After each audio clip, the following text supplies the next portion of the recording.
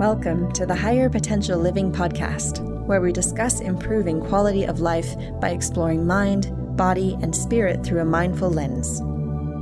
Here's your host, Jason Marichello. Hello, and thanks for joining us. On this episode, I had the pleasure of having a conversation with Anne Porteous. Now, Anne has an impressive background. She is a BSCN program professor in nursing and has spent over 40 years in nursing in a variety of different capacities, departments, and all kinds of different fashions of caregiving along the way. And in 2015, Anne became a certified coach and began offering premier equestrian assisted leadership coaching. So she's working with first responders and peoples of all different walks of life using these amazing animals and her experience, over 40 years of experience as a nurse, to help people get over different transitions and hurdles in their life. So in this episode, I had a great conversation with Anne. She shared with us her wealth of knowledge, and she also gives us some insight into the world of nursing. I had a fantastic time making this connection with Anne. I hope you enjoy this episode.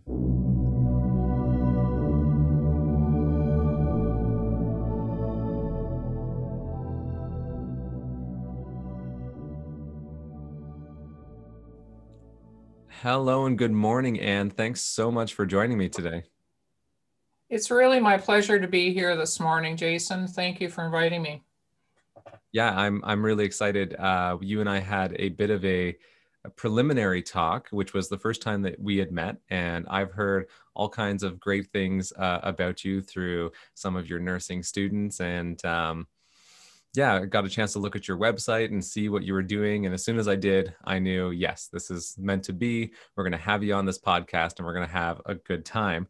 But for people who are logging on, listening, and know nothing about you, said a little bit in the bio, but you've had quite a bit of experience helping people throughout all kinds of different modalities and everything over the years. But it all started with nursing. So I'm wondering, where did that initial passion, when did you know that you wanted to get into the I won't even call it career, but lifetime of helping people?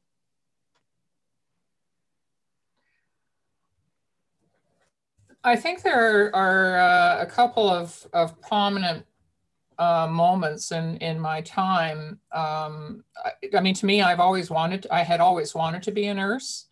But I remember being actually on a trip to England by ship, and I unfortunately came down with measles and I had to be quarantined. And I, to this day, can still remember the nurse who came to take care of me. And I can remember, this is going back a long time, but she had on the blue cape with the red lining. And I thought there was just something about that interaction that I thought, wow, this is pretty cool that she's taking care of me. And then, I think pretty much from that day forward, I wanted to care for people, take good care of people. And then in my early teens, my father actually took ill and succumbed to cancer. And during that time, I definitely knew that caring for others was going to be my lot in life, and just moved continually forward right through high school to getting to nursing school. And I'm from the generation where I decided I didn't want to go to university at that time. So I took a lot of people don't know now that a number of the hospitals had their own nursing school. So I'm actually a diploma grad from the Hamilton Civic Hospitals. And after I finished that education, I said, great, I'm going to travel, and off I go, which I did. And then some years later, I went back to school and got my bachelor's and then my master's of science as well. So it's been a long, and I'd have to say times of love-hate relationship with it. Depending on a lot of things, such as who's the political power. But overall, obviously, to have to have been at this for 46 years, yeah, the passion outweighed anything else.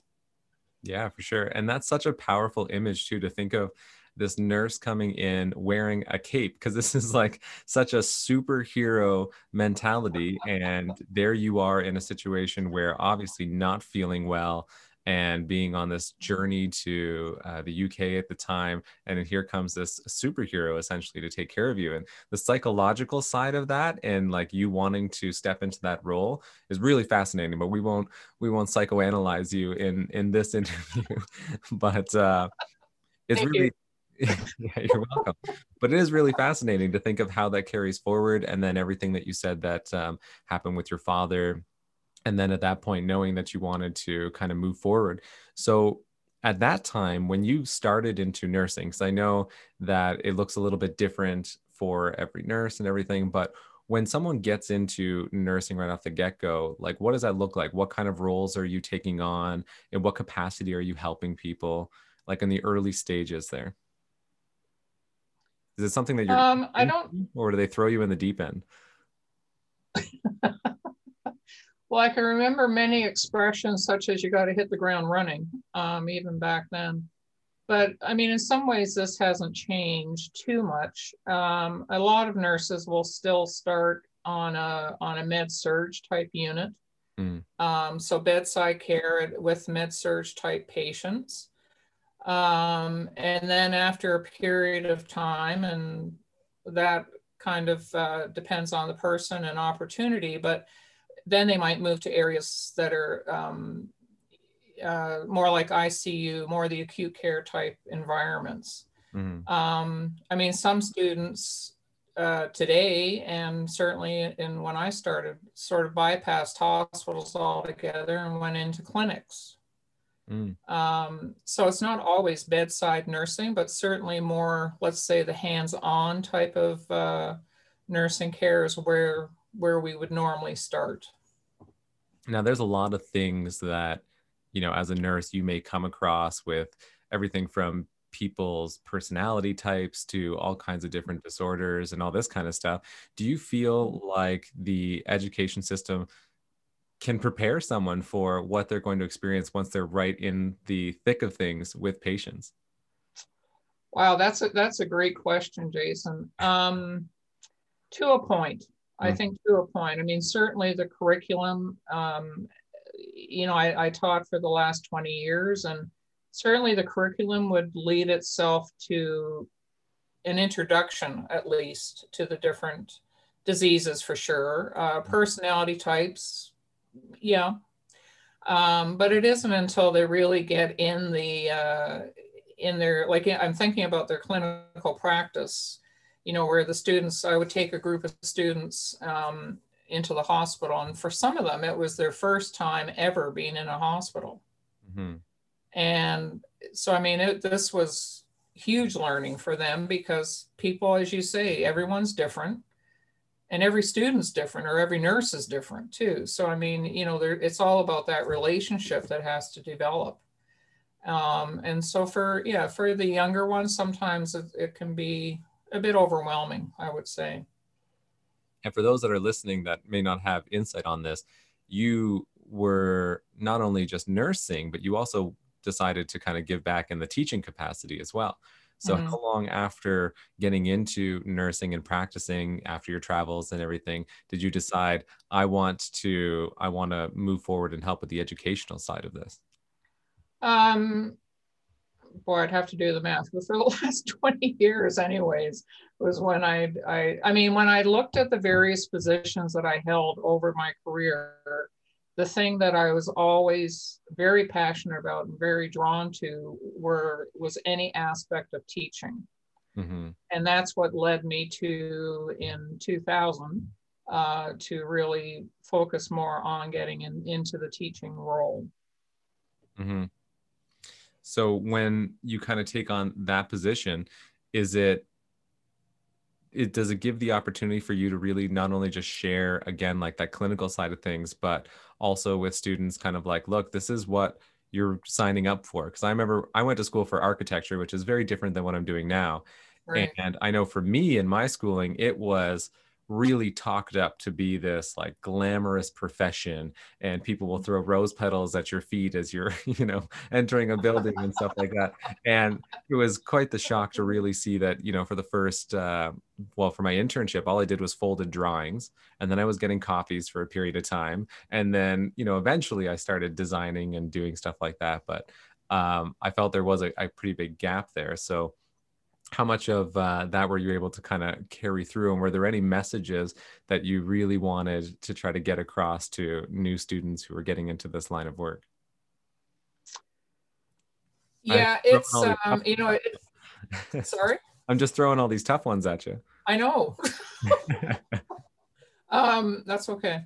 For an educator, I think it's a very tough line that we walk sometimes, because we certainly want to give them reality, but we also don't want to overwhelm them. I'm talking about students, obviously, and make them think that this isn't for me. So I think it's quite a fine line that we draw there. But I think the one thing that you're getting me to think about here is that often students themselves know that maybe this isn't the best choice for them. And they have pressures behind them. Like sometimes it's, parents, whatever the pressure is this is what you need to do. And I think, in my experience, those students really can struggle, because it's just, this isn't easy work. It isn't easy work taking care of people who are virtually at their worst. Right. And so, there has to be somewhat of that reality with them. But there's a balance, because, as I said at the very beginning, it can be a love-hate relationship at times, but hopefully the love outweighs any of the challenges that we have. And we will have challenges. That's a given. Yeah, for sure. And, one of the things that you and I had talked about separately on our conversation, when you were kind of describing the process and the mind state and all this, and I shared the story of my flight attendant friends, and how I see almost like a similarity with flight attendants. No matter what's going on with the plane, if you're getting turbulence and people are getting scared, like your role is to stay calm. Never mind the fact that you're human too, and you might be dealing with your own stressors, whether that be from your home life or other situations in your life. But when you enter into your role as a nurse, you're putting on that cape, whether it's literal or metaphorical on that occasion. And it's okay, well, I'm here for the patient right now. My role is here for the patient right now, and I need to show up to that capacity. But again, that's asking a lot, depending on what you may be going through at your life. And I can only imagine relating it to other professions, but there's going to be times where you're probably understaffed and being asked to work, more shifts than you normally should have, because people are on vacation and so on and so forth. But when people's lives or sanity is on the line, you can't let that kind of stuff really trickle through. So, are there coping mechanisms? Like, I know eventually we'll get into it. You kind of got into mindfulness and realized that you've been practicing mindfulness, but how do people kind of make that switch, or how did that work for you, to speak on from your perspective? Like, what was your ability to kind of switch into that role? Yeah, it's not easy. And I remember we discussed too, like the comment, leave it at the door and you've got to bring your A game. Yeah, I understand that. But it's not always possible, and it's not, and it may not be possible for a whole shift, but I think we do have to do our best for sure. And I think that both, sometimes patients see us as nurses, of course, but I don't know that they always see us as a nurse with a life outside of nursing. And so, yes, they're going to have, maybe someone's off, and I'm not saying it's good, but I think it's reality. And I think it's up to the nurses to know when whatever maybe is going on in their world is interfering then with patient care. And I think that nurses as a group, I mean, typically we're working in some format of a team, that they need to be able to have honest conversations with each other. Mm-hmm. And hey, if you were one of my nurses, like, hey, Jason, like you seem a bit off today. What's up? Mm-hmm. And often, I don't know that we tend to do that, but certainly, I mean, I've had it done to me, like, what's up with you today? Or, I've done it with other nurses, but just asking that question sometimes is enough just to let them even vent a bit. Mm-hmm. Or as you mentioned, I mean, there's always, I don't remember a time when there wasn't an issue with the workload. I really don't. But at some point there needs to be a time, even if it's for 5 minutes, to sit down or go for a quick walk, run up. I tell students, like, go and run up the stairs or whatever you want to do, even for that 5 minutes, and get a different mindset is helpful. And that's a good point, because we had talked about, when we first met, about putting an episode together. We both agreed that we weren't going to focus on just nursing within the COVID-19 pandemic, because Correct. you had said, like, stress has always been there. You've been nursing for, what is it, 40? Yeah, let's leave it at that, 40 plus. Okay, that's fine. We won't date anybody here, but 40 plus years. And yeah, there's always been times, like you say, with workload and all this kind of stuff. And understandably, when there's situations like COVID going on now, and I'm sure it was the same when SARS came about and so on and so forth, everything gets amplified, not only from the perspective of patient load, but again, also like your personal stressors that you're having to deal with working into, the work that you're doing on a daily basis and all this kind of stuff. One of the other questions that just came to mind when you were talking about dealing with these kinds of things and some of these human traits that we're bringing in, because as we said, you're dealing with people sometimes at their worst. And when we feel, this is a natural human trait, when we feel like we are in that threatened point, our existence is threatened, our health is threatened in any way, shape, or form, we go into that fight, flight, freeze response. And we're not going to be looking at the person across us, even if they're trying to help us as an ally. Oftentimes it's, no, you're part of the problem too. So there's a lot of lashing out and all this kind of stuff. But with people I've spoken to, because I've done some volunteer work with some organizations in affiliation to Sick Kids Hospital and stuff like that. And I've had, even just through nursing patients of mine through my coaching, share with me certain coping mechanisms that they've developed, depending on, which is really interesting, but depending on what like ward they're working in or what division of nursing they're working in. And I've heard everything from one nurse that I knew worked in sick kids on the cardiac ward. And she talked about, well, for my mentality, I don't know what it is, but being able to tell myself, well, majority of these kids were born with this, actually makes it easier for me to create that emotional disconnect. Otherwise, in the beginning, it was really hard for me to see these kids going through what they're going through. But something about, okay, well, they were born with this, I'm just trying to improve their quality of life. Versus talking to nurses in palliative care, I've heard people say, well, in my means of kind of like coping is telling myself, most of these people have lived for quite some time, and from the stories that they've shared with me, a lot of them have lived amazing life. So my job is to just try to make them as comfortable as possible on their way out. And do you find, like, even for yourself, that was an important thing to do, to just kind of like keep that emotional disconnect? Because you said you looked up the definition of burnout, and it's been around for quite some time. And so is this idea of like empathy fatigue and compassion fatigue and stuff like that. So what were your battles with that throughout the years?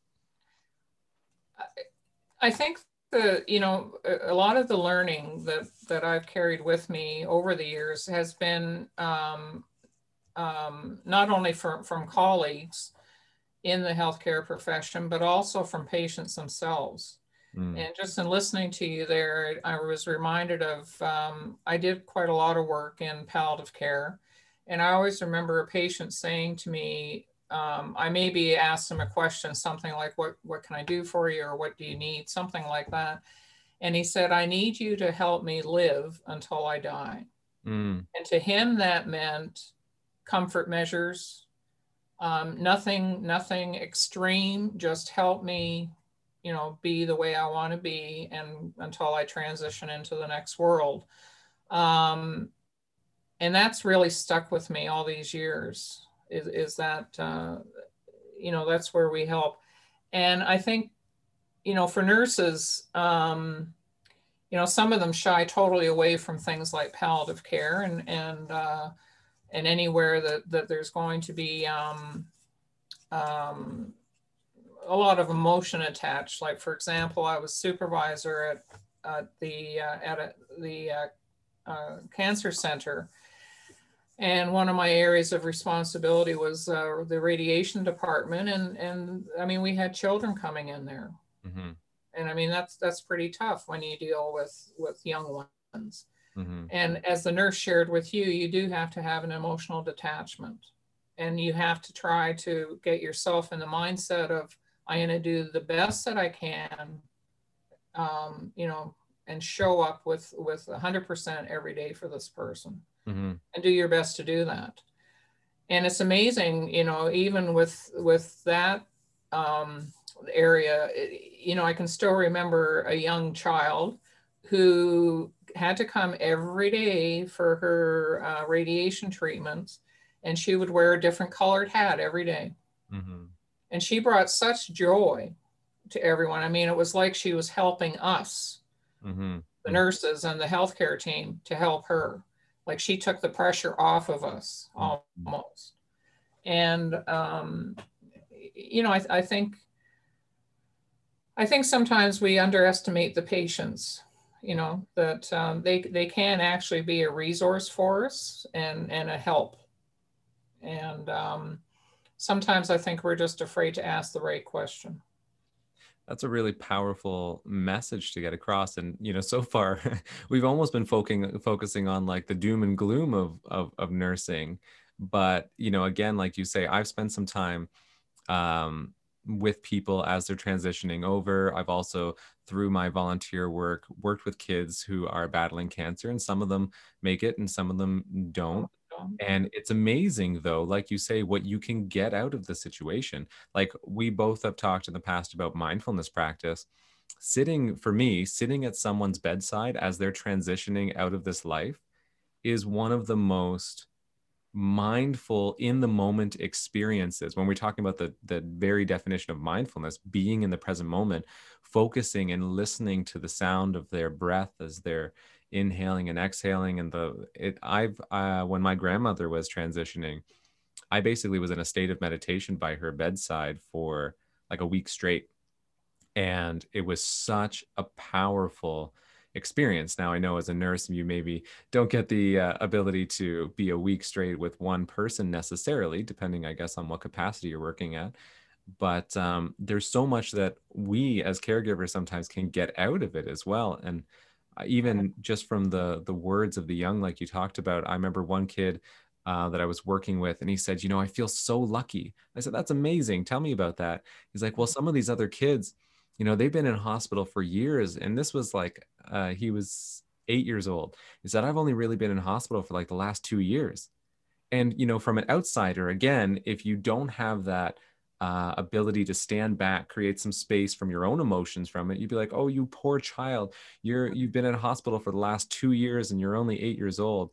But if you can stand back and listen to what he's saying, like this perspective that he's able to gain on that situation, and say, there's a lot of kids that have it worse than me, and I'm able to be here having fun, playing with you and the other counselors and everything. Like, I feel pretty lucky today. And at that moment, like looking at the port sticking out of his chest and all that, it all disappears. You don't see that anymore when you hear those words, and you just see a beautiful child in front of you that just wants to play tag with you right now. And like, that's like life lesson 101. So you already mentioned the little girl with the hats and stuff like that. Are there any other moments throughout, and this is, again, I'm asking you all the tough questions to tap into your memory, but any other moments that really stood out for you of like, these big ahas with some of these patients, or big takeaways of knowledge there? I just want to say to your story that you just shared, and thank you for sharing that. A couple of key words that you mentioned was that this person said, like, today, this, and right now I have the opportunity to play. And to me, that's so powerful, because I'm not thinking about what's going to happen tomorrow. Who knows? So today I'm happy to be here. I feel lucky. I'm grateful.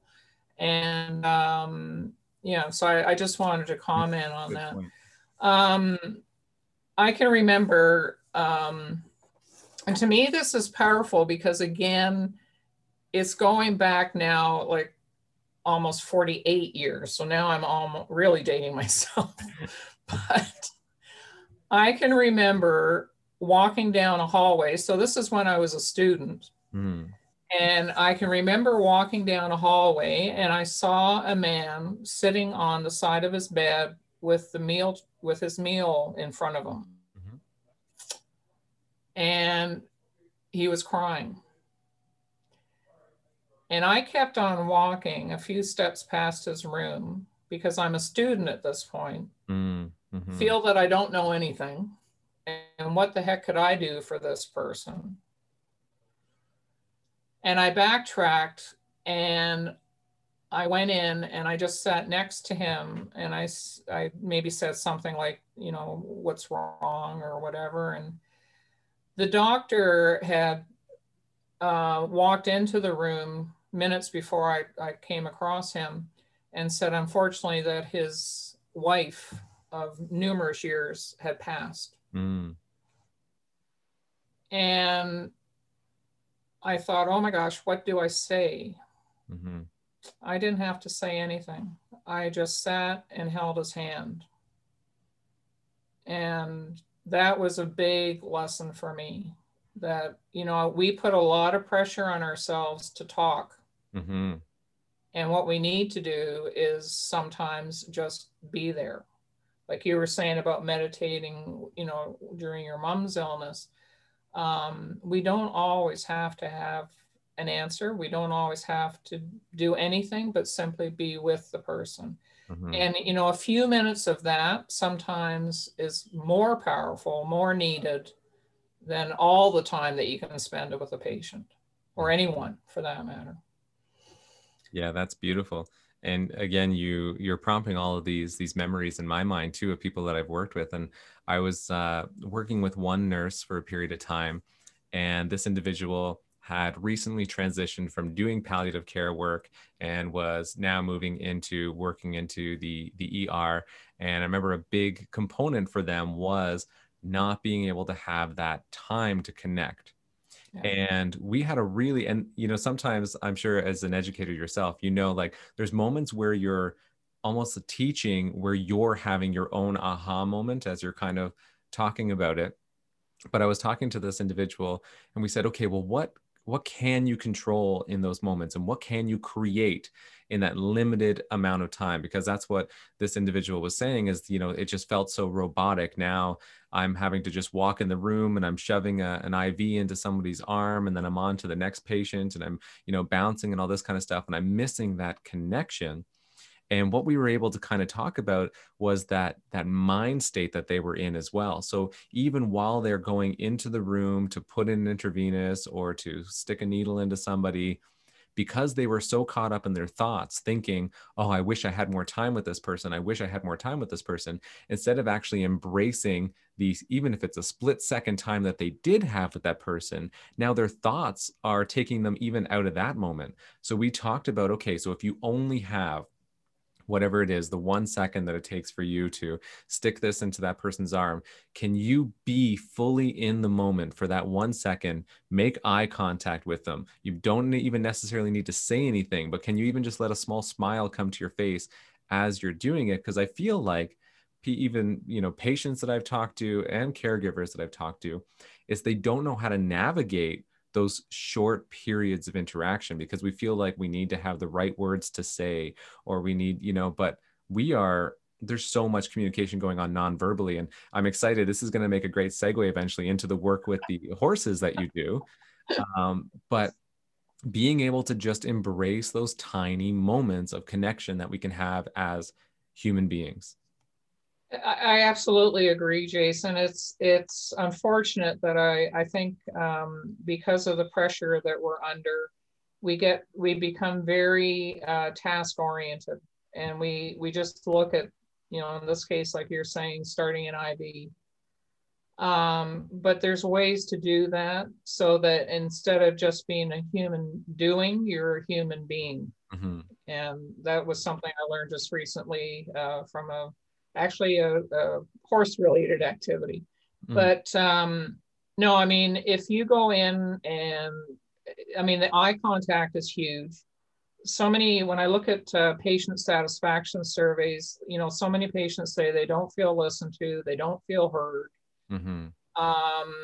And I think that just taking those moments while you're there and engage them as best you can, the contact, the touch means a lot too, mm-hmm. for most people, but just being respectful, being kind and compassionate as you can, even though it's maybe a nasty task to have to do, but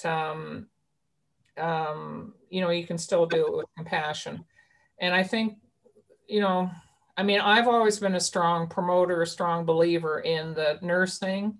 There's the art and science of nursing. Mm. And there needs to be a balance. I mean, I've talked numerous times to people saying, and I mean, I was an ICU nurse for a bunch of years, and the, we can get very focused on all the bells and whistles and things that are attached to people, but we cannot forget that there's a person underneath all that. Mm-hmm. So to me, that's more the art side of nursing. Yeah. And like you say, that balance, because you don't want someone who's going to come into the room when you feel like this is a serious situation and they're just like passing it off like it's nothing.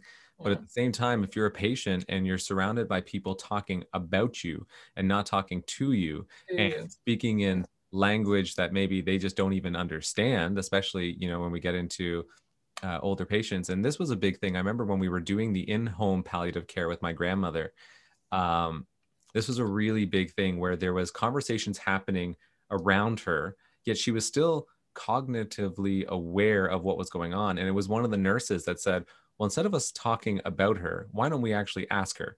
And turned and like, okay, well, what do you, and it's a bit of a process at that point too, but she was listening. You can tell that my grandmother, she was very aware of the situation.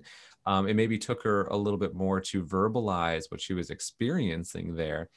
But that was a huge, I was almost ready to like go and get my death doula training done like right then and there. It's like, okay, so there's also a part of this, of bridging that gap, that art of nursing that you're talking about. And so much of it too in the palliative care, I noticed, was navigating some of those conversations that people that are very important that people maybe don't want to talk about or don't want to have. And I saw some of these nurses that were coming in who were far more tactful than a lot of like social workers and psychologist friends that I know in doing this. And I remember sitting back in awe and like, okay, that's just experience coming through right there. And it was a really big eye opener. Questions I would have never even thought of, like if you were to get ill, would you want an antibiotic or something like that? And I'm like, oh my goodness, we never even thought of this kind of stuff. And yet this individual was so tactfully addressing both my parents as well as my grandmother and navigating this conversation. Like that to me is that art that you're talking about. How do you get not everyone can do it. And as I've said to many nurses, if this isn't in your wheelhouse, if you want to use that word, find someone who can do it. Mm-hmm. Because we owe it to the patient and to the family.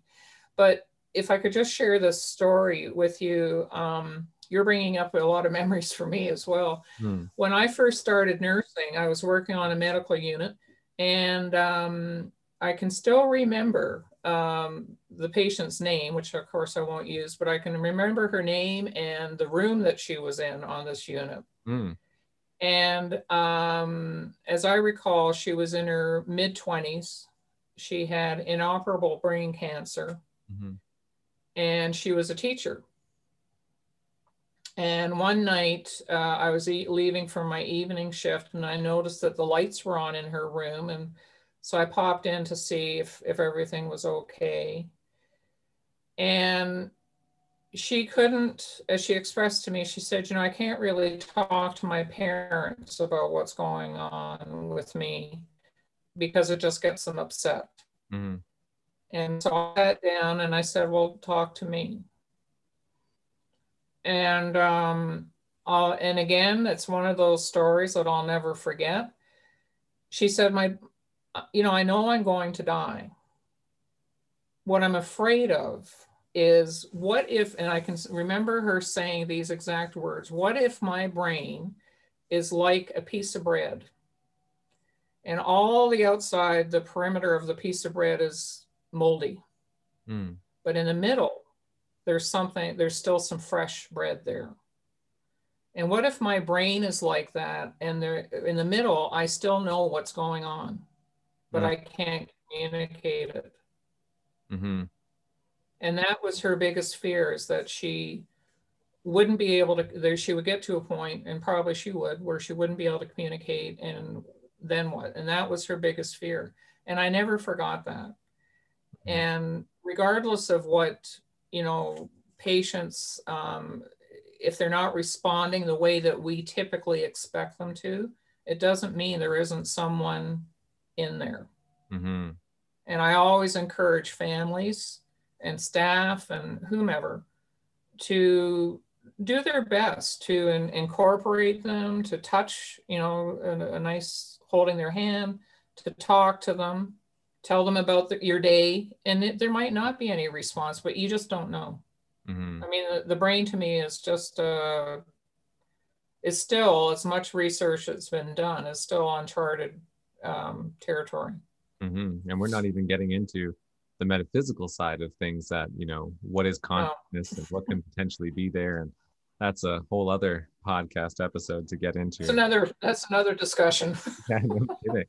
But it's a really good point. And, you talk to people, these are conversations I've had actually with some of my friends about, would you rather have your body go first or your mind go first? And everyone has different components of themselves that they really identify with, which makes it so that they're afraid to lose that thing. Someone who identifies as being like the intellectual of their family or of their community and feel like that is their biggest contributing factor is terrifying for them to think about losing their mind, because again, that's what they associate their identity with. Whereas if they are the, strong alpha in their family, or, associated through sports and physical activity for so many years of their life, then losing that physical component is terrifying. And it's like, oh no, let me lose my mind before I lose my body, because I can't stand the idea of not being able to do things for myself. And this speaks so much into the mindfulness stuff that you and I have both studied in separate capacities, but this way that we identify with these external factors, the thoughts and the body, are oftentimes, what's talked about inside of yoga and Buddhism, of like the ego, the non-self, and that true self is that component that's underneath that. And that no matter what your ailment is, I like to think of it, my way of coping when I work with the children is to say, well, the kids don't have cancer, their bodies have cancer. Their spirit doesn't have cancer. Their playful manner doesn't have cancer. Their body has cancer right now, but that's not who they are. They're not the cancer. They're not the whatever they're going through. Their true self is perfect, beautiful, and whole from start to finish. And if we, like I found for myself going through some of the work that I've gone through with different people, like that has been my big thing to carry through all of this, which leads me, with the time that we have, I do want to touch on, because I find it fascinating, the transition that you made into the equine therapy. So when did that come about for you, doing the nursing, which is, you know, a whole realm of caregiving, as we've been talking about in of itself, to something that some might see as very different. But I think we're about to see how much similarities there are between the two. But I was wondering if you could speak to that a little bit. Well, you'll have to cut me off on this one because I can talk about this all day. But anyway, I've always loved horses from the time I can remember, even when I was 4 years old, that my dad put me on a horse, and I think that was the beginning of my love for them. I was never in a position like to own horses, but that was always a dream of mine. And probably, I guess about now 15 years ago, my husband and I went on a trip, and we just had an absolute amazing vacation, which included, I mean, anywhere I went, there always had to be horses involved. And we had the opportunity to go riding along the beach and all sorts of things. And anyways, following that, we both said that he had some horse experience, but we both wanted to get into horsing or having horses. So anyways, that led to taking lessons again, you know, some riding lessons, and which he needed a lot more than I did. But anyway, and then, you know, it led to that I got a horse again. And you know, then about 12 years ago, or 13 years ago, I guess now, we decided we wanted to get a place. And by the time we had the place, we had 5 horses. So we had to find a farm.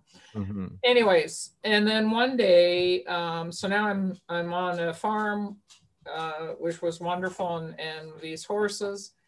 And it just hit me one day as I was walking around the property that I thought there must be some way I can combine my love of horses with my passion for teaching. And, you know, then that led me on a journey of finding, you know, were there people out there that did that sort of thing? And there are a number of different programs, and I chose one, which is a GALA, and that's the Equine Assisted Growth and Learning Association. And so that started my journey of learning how to incorporate horses with helping people.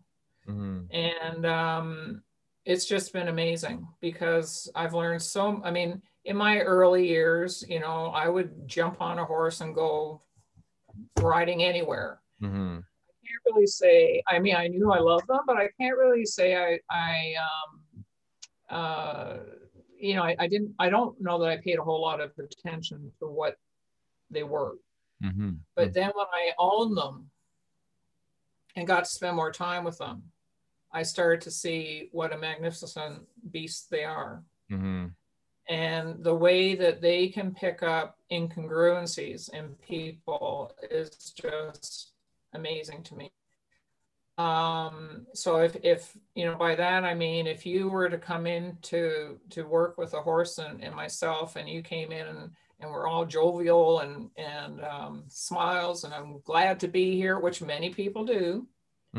And but the horse will pick up that, yeah, that's the outside, but on the inside you're scared. And they don't trust that incongruency. It's all about the trust factor, because we have to remember they're prey, we're predator. So in order for us to be able to work with them, we have to have a trusting relationship. When so that's a nutshell.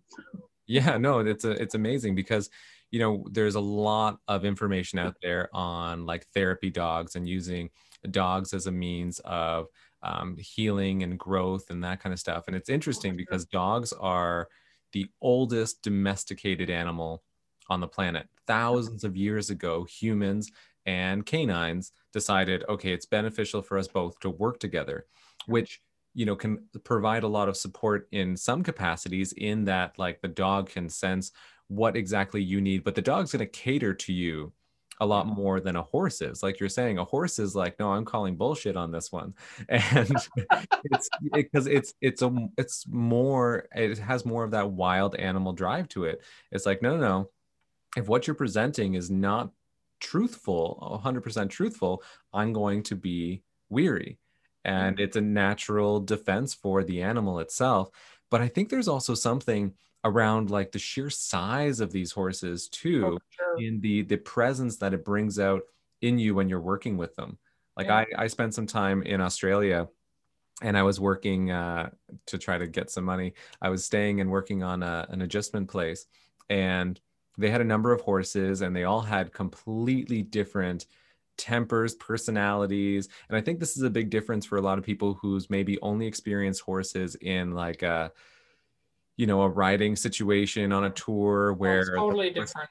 yeah, they know, like they have the blinders on, they've walked that same path a million times and all that kind of stuff. When you're working with horses that are a little bit more feral, Mhm. it's a whole other game. And there was one horse where the owner, because the owners would come and check up on their horses, obviously, but the owner would say, like, whatever you do, do not back down from my horse. He is going to charge at you. He is going to do all this stuff, but do not back down. But that's easier said than done when you have this massive animal galloping towards you, stopping like inches away from your face. And yet, through that, there's almost like at one point, I remember doing this. My wife wasn't standing up to him as much, but it came to that. He charged right towards me. I stood my ground. He stopped inches towards my face. He gave like a little bit of a snuff. And then there was almost like a nod of respect that happened when I didn't back down. And our working Absolutely. relationship after that was completely different. And that taught me about confidence. I walked out of that paddock taller Yeah. and feeling more, this sounds kind of silly, but feeling more like a No, man, no, whatever that means not in at that all. moment. And yeah, so I was wondering, like, what are some of the experiences that you're witnessing and you're seeing? Because you work a lot with first responders with this as well, right? Like people Yeah, who first you can relate responders and people with various. I mean, a common one I'd say, unfortunately, is anxiety, lack of confidence, low self-esteem, those sorts of things. Um, One of the best examples I think I can give that really shows what horses will do. I mean, I just love the example what you were just shared about your experience. But when I do this work, as much as possible, the horses are loose so that like they're not haltered. They just are able to do whatever they're going to do. with. And I had a young lady who came and she had worked with me for a few sessions and she was quite, this particular day, she seemed quite upset. And it appeared, when I was talking to her that she was having difficulty with a person in her life. So sometimes, it depends on the person, but in this case, she was a very visual person, as I knew from previous experience with her. Mhm. And I said to her, can you create what this looks like for me? And I've got a bunch of props in my arena. So she pulled out a bunch of things. And while she's putting this together, my two biggest horses, they're big draft horses, they were in the arena and they're loose. And they kind of stood a little ways back and were just watching. So she put this together using pylons, and she put them all in a straight line. And at one end, there was the small pylons, which she said were her difficulties that she was having this with this person. Then I had a medium-sized pylon, and she said that was her sort of building up confidence. And then two really big pylons she put at the other end of this line. One of them had a red stuffed horse on it, which she said, well, red is the color of love. Mm. And horse, I love horses. And then the other pylon was this person in her life. So Mm. I don't know if you can visualize this long line of pylons, but each of them representing something. So as she's telling me this, I notice that my one big draft horse is walking forward. And she proceeded to throw away the self-esteem type pylons. Mhm. And the other horse knocked over the pylon with the horse on it, which was her. Mhm. So I said to her, what do you think's going on here? And I recall that she put her head down for about 30 seconds and she looked at me and she said, well, your horse has just trashed my course. my representation. And I said, yeah, they did, but I wonder why. And then she looked at me and she said, because it's not how I feel. Mm. So I said, well, then why don't you try creating how you feel? So she took everything away. She left the pylon, the big pylon that had been this person, and she put the smallest pylon in front of it. Mm-hmm. And she said, that's how I feel. So then we were able to get into a discussion. We got into working with the horses, and similar to what you were, the example you were giving there, Jason, it was about claiming her territory around the horses. Mm-hmm. So she was working with one of my biggest horses, so 1,600 pounds worth of horse. Yeah. And she was telling that horse where she wanted her. Mm-hmm. You know, and she would, I said, you have to stake your ground, you know, and it doesn't take a horse long to figure that out, and they do respect you more. So it was a very interesting session, and I've just never forgotten it, because if it totally showed, you know, this incongruency and not being true to yourself. And as I tell everyone, you can try, but you cannot lie to a horse. But you can try. Well, it speaks a lot to our like sense of entitlement, and again, like the ego, how we want people to perceive us. And I know, like, when I've been around situations with horses, and I know some people, I've been in some situations doing some of this kind of work that you're describing, not with you, maybe in the future, but with other people. Yeah. And there's been, especially in group settings, you know, this is a very natural thing for us to do as human beings, to posture in front of each other, to try to take dominance and, you know, social posturing and these hierarchies that we create and all this kind of stuff. And then, like you say, these animals aren't having any of it. As a, you know, evolutionary development, they had to learn to see through all this kind of stuff. And, you know, there's a reason why I find it fascinating. There's a reason why, you know, a bird will come and land on the shoulder of a horse or a cow or something like that, where I very seldom ever have a bird come and land on my shoulder. And again, it's like, we need to understand that these other animals have not developed the way to communicate the way we have verbally. For them, it's all picking up these other subtleties through body language and all this kind of stuff. And I remember, so I actually have a background with riding as well. And I had an early love of horses. And a friend of mine in college had a couple horses, and one was as feral of a horse as I've ever come across. And she had people come in. He was a big guy too. She had experts come in and try to, you know, get him a little bit more under control. Wouldn't have anything of it. And specifically with men, he would not let men on his back whatsoever. Yet my ego self, I was 20 something and, you know, full of gusto and trying to impress this woman and all that kind of stuff. Try as I might, he was not having any. I got bucked off many a time. And I would just keep going back, and I was determined and determined. And then I had a conversation with him one time. She wasn't looking. I turned around. I'm like, look, man, you're making me look bad here. I'm trying to impress her. I've told her that I can ride horses, and you're really, you know, we had a heart to heart at this point in time. Oh, gosh. And I turned to her and I said, you know, I really feel that we need to try this without a saddle. I don't know what it is, but I feel like we need to try this without a saddle. And she's like, all right, you know, whatever you want. So we had the little steps there, and I'm slowly getting up onto him. And so far, so good. And I'd never even gotten to this point with him before. He wouldn't sit still when I was even coming near him. And I managed to get on top of him. And we ended up going for an hour and a half ride that day, bareback. My legs were, I was sore, let's just say. Yeah, I didn't I know. I didn't want to ruin the moment here. And I was like, oh my goodness. Okay, just play it cool, play it cool. But then my cocky self, so I had that one-on-one moment with him beforehand. We were able to go on this amazing ride.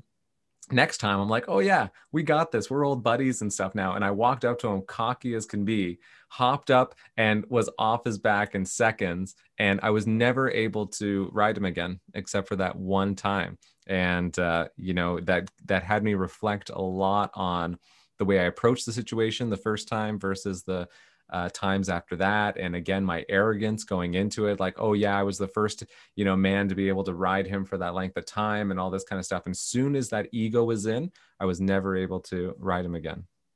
It's fascinating. They are marvelous. I mean, I do a session, well, pre-COVID anyways, I did sessions with family physicians, and they would come up as a group, and we would do a whole bunch of awareness and different things. Anyways, one session I remember, it's an afternoon, this one person was sitting in the chair across from me, and he sort of, it was ego talking, and he was, yeah, I got this, and I don't even know why I'm here. And it was that's the kind of vibe I was getting from him. Anyways, while we're talking, I noticed one of my horses who's his name's Gunner. And I saw him out of the corner of my eye, and I thought, uh-oh. Because he's my biggest teacher. Anyways, he came around behind this person, and the person had his, the baseball cap on backwards. Mm-hmm. And Gunner stood right behind him. And I said, okay, I'm going to invite you into the first exercise, which is grooming a horse. And if there's a horse that, you're kind of drawn to, just tell me, and I'll get the equipment. Anyways, as I'm saying that, Gunner walks right up behind this fellow, and he flips his hat off of his head. Mm-hmm. And I looked at him and I said, you've been chosen. Mm-hmm. So he walked away with Gunner, and you could tell by the walk and everything, yeah, I got this. Well, 20 minutes later, he came to me, and I said, so what do you think now? And he said, I have learned I need to walk with people, not in front of them. Mm. And that speaks. And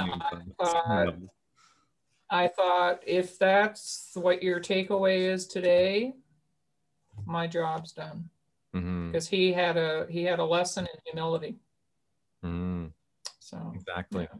No, they're amazing what they pick up, and they're amazing what I can truthfully say in the 8-9 years that I've been doing equine work now. I can truthfully say I do not come out away from a session and not go, wow, I didn't see that, coming up today. Mm-hmm. So they're amazing. It ties in full circle. I was thinking, we started this conversation in with nursing and all this kind of stuff. And one of the things that you and I had talked about before we actually hit the record button was, these essential frontline workers and certain mentalities. And you had said, it's interesting, but oftentimes nurses and police officers tend to get along because there's this connection that they can tap into with seeing people when they are maybe not at their best, and the stress levels. And it's true, when I look at the clients that I typically work with, I get a lot of nurses, first responders, so police officers, firefighters, teachers. And that makes up the demographic, makes up the majority of, which is, interesting when you think of the differences that these jobs are doing. But I think of the work that I've done with police officers in the past, and I've gone in and I've worked with specific groups, rolling out different programs and all this. And I remember when the Road to Mental Readiness kind of launched out, I sat in with a group and we were talking about, interestingly enough, for the first time with these police officers, some common language about how they're feeling and what their mental states are like and all this kind of stuff. Yet there was so much ego, specifically with the group I was working with. It was all sergeants and higher up people, that the idea of talking about their feelings was silly. And there was a lot of people that were still from that old school mentality of, we are expected to be stronger because we deal with more difficult things. So they didn't even let themselves feel vulnerable. And there was all these conversations throughout that session about, okay, well, what would it look like if you were feeling vulnerable? And they talked about, well, maybe it can look like working even harder if you're at a state of possible burnout and all this. But the first time that I'd seen interactions with horses and people doing that interaction was with the group of police officers. And again, like you say, that humbling attitude, because they didn't know how to verbalize what they were going through and the pain that they had gone through and all this kind of stuff. It was a perfect bridge specifically for this niche of people that just never developed language to ask for help, never developed language to speak about their pains, their traumas. And because it's so niche, like this is why we talked about how nurses and police officers may get along, because often the reason why they don't develop this language is because they feel like nobody else is going to get it. If I start explaining the stuff that I've gone through today, the way I was treated, the way, responding to a call, sometimes people are like, you know what? No, don't tell me. I don't want to hear about, who you picked up on the side of the highway or any of that kind of stuff. It makes me feel depressed. It makes me feel sad. So sometimes it's just like, fine, it's better if I just hold all this, put it on my shoulders and don't speak it. Well, now here's a model where you don't have to.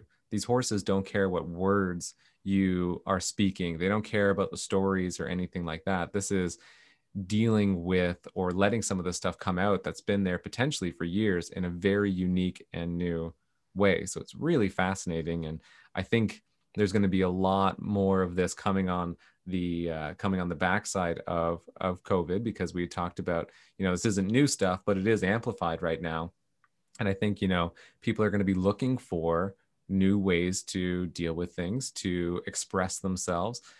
And so with that, if somebody is looking for, ways to find this kind of work near them or to find you, like what are some key searches? What are things that people can look for? Well, that's the question actually I ask people that find me. And typically, it starts with the Google search, and you put in words like equine assisted or horse assisted learning or therapy, those types of words. You can go to, people can go to the Agala Association, and they have on their website, it shows you can find a person near you that does that kind of work. But I think for most people, it seems to come up very quickly now because it is in demand. It comes up very quickly if you simply put in, help with horses. I try different combinations to see what is coming up. And as I say, I ask my own clients, but it's getting easier to find, let's put it that way. And and of course they can always call me. You're based out of Rockwood area, right? Rockwood. And I just last week, I had a call from a chap in Oakville. He was calling me to get if I could find out who could help his niece, essentially, who is in England. So it's getting more and more known, and which I'm thrilled about. And so I don't think it would be that hard to find now. But what I really like about this industry too, from the people that I've worked with and talked to, is it's also providing a space. I know that there's a lot of, in certain industries, like retired racehorses, or even maybe horses who have been injured and can't be at the same capacity of riding and all this kind of stuff. They are still beautiful, knowledgeable, amazing creatures. And so what I'm seeing with this industry too is there are horses that can't be ridden anymore, which people maybe would have like just disregarded after that. But now really seeing a niche of like, no, that deeper spiritual teacher is still there, even if they have a limp, even if, all this kind of stuff. So it's also providing an amazing space for these beautiful animals that we once just saw, like you said, like just saw as an object that you ride. And it's so much more than that, which is amazing.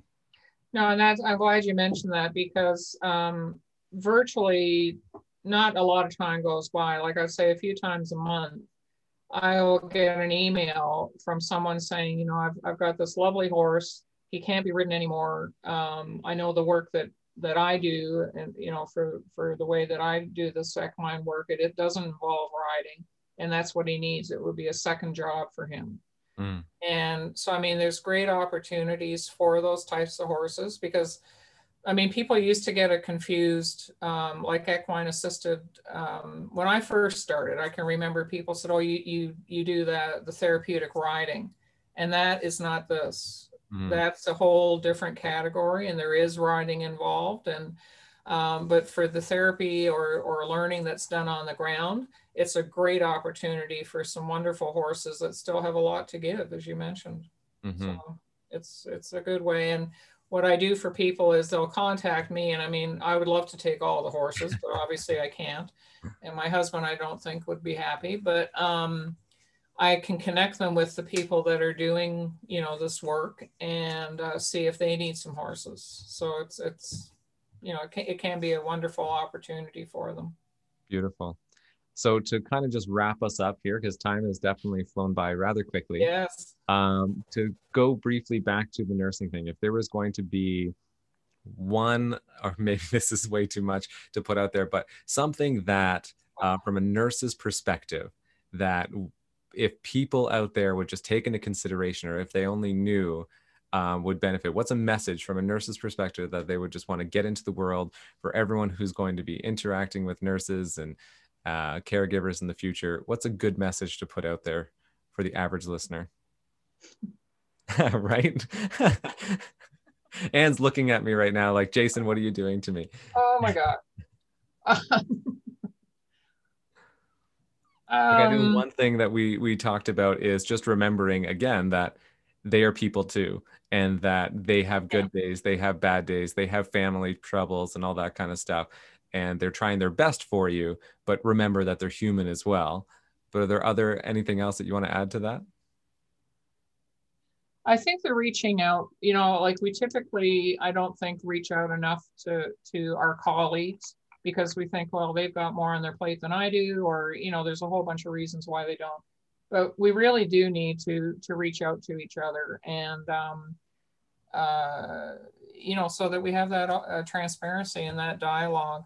I think that, what worked for me was also developing my self-awareness of how I was feeling about things. And, I always have the passion that I started off with, and recognizing, when it's time to move on to something else. Not necessarily, I'm not saying out of nursing, I'm just saying to a different area perhaps. Because sometimes we get that, I've got to manage this kind of attitude, and no matter what, I'm going to stick it out. And that's not all, that's doing a disservice, not only to your patients, but, also to yourself.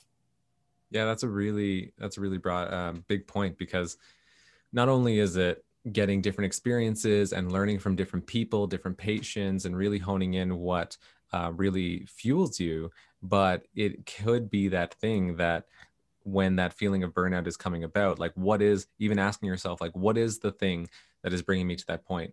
Is it that I need a different environment in general? Is it that I need a different style of, and, sometimes from people that I've talked to, it's also based on what's happening in your life. If you just lost someone in your family, maybe you went through palliative care for your own parent or something along those lines, then making that recognition that, what, I don't think I can be in this line of work right now. I can't be in palliative care. Can I switch to something else? Or if you had just lost a child in your family, like, what, I can't work at Sick Kids right now because I'm too reminded. So really being kind to yourself is actually a really great takeaway there as well. No, I totally agree. And, when you ask maybe I can't do this right now, and that's okay. You'll maybe be able to do it later, but we put an awful lot of pressure on ourselves to be all things to all people. And I think it comes back to really being compassionate and knowing yourself. Beautiful. Well, thank you so much for this. And I look forward to when people can be in person once again and coming out and checking out your farm and everything. But yeah, really appreciate your time today, and have a fantastic rest of your day. You too. Thank you very much. And I promise I won't put you on Gunner when you come for a visit. That's my ego now saying like, oh, I got to see who this Gunner is. We shall see. Thanks so much. Bye-bye.